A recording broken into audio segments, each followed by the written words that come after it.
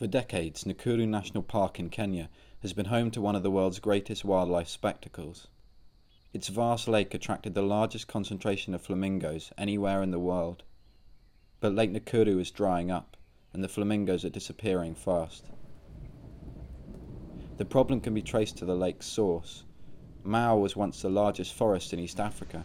For millennia, it has acted as the region's water tower, providing water to millions of East Africa's people and animals.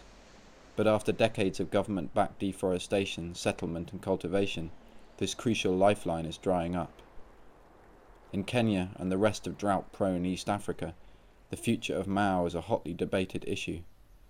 But this issue isn't new for one group of people. Forest, surely forest. Without forest we cannot survive. We gather fruits from forest, we collect honey from forest, we hunt wild animals in forest. In fact, we have got expertise, those who know different barks of trees to heal different diseases.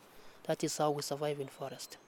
The Ogiek are the indigenous inhabitants of the Mau forest, and they had been fighting to stop deforestation since colonial times. So ko kikimenye stimi kong'ete kimokebore kikitou kiyoye Mungu kemi yu kiyoite ng'ung'unyani Mungu konyokonam biik kotat timdo bakotat oinet bakotar beek ko betutab kemeut konam kobel timdo sikobwa suswekab tuga ko echek ko kimoketwoe kikasinyon kerib ketit koik teta asikyam kumek. The honeybee is central to the Ogiek way of life. The hives, built using logs and vines, are hidden away in the dense patches of forest that still remain. Honey is a medicine. When you are injured and you seal with the honey, it helps. It protects germs. Honey, we believe it is something given by God because a bee is free. It works for you free. But for many Ogiek, there is nowhere left to hang their hives.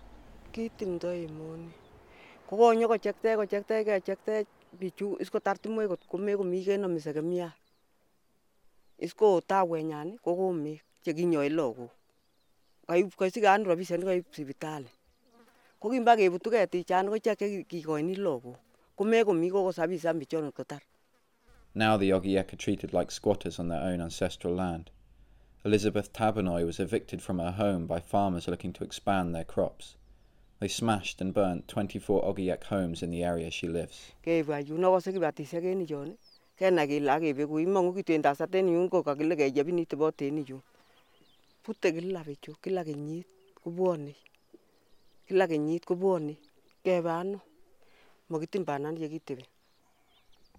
Now the government is taking drastic action to conserve what is left of the forest. As a result, hundreds of people have been evicted from the area.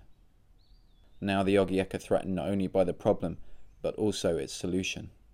If we are to be evicted from our homeland to other areas, we shall not be able to cope with the kind of life living in there, whereby life is very expensive. We cannot afford to live in such areas. After we are evicted, we remain beggars in other people's farms. Okay, so me kora ketesetai matkotwaech kemande namun kembande ko kibeku. If the Ogiek are not exempt from this forced exodus, then they could become conservation refugees, punished for living in a forest that others have virtually destroyed. Kikimi osnoni kong'ete skiribot timdo. Akot ngoyun kit nekiu akot nguni kokitutanate ketik indigenous chebo gaa asikemin kebir kaka osnet ole kikewech. If the world wants somebody to conserve the forest, let Ogiek be the people. Ogiek people are the people to guard the forest.